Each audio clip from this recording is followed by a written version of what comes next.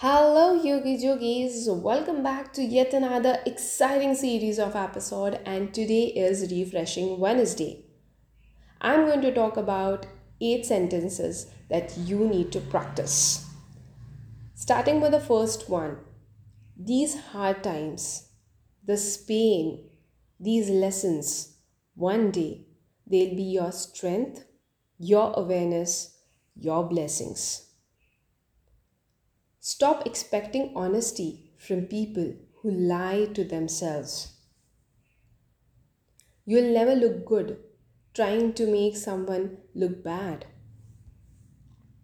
Fourth, save your explanations for those that are determined to understand you.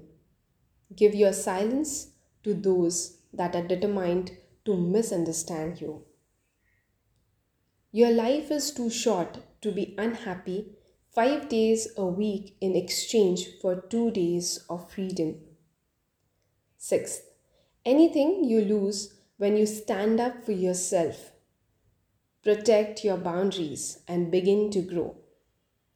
That was not meant to stay.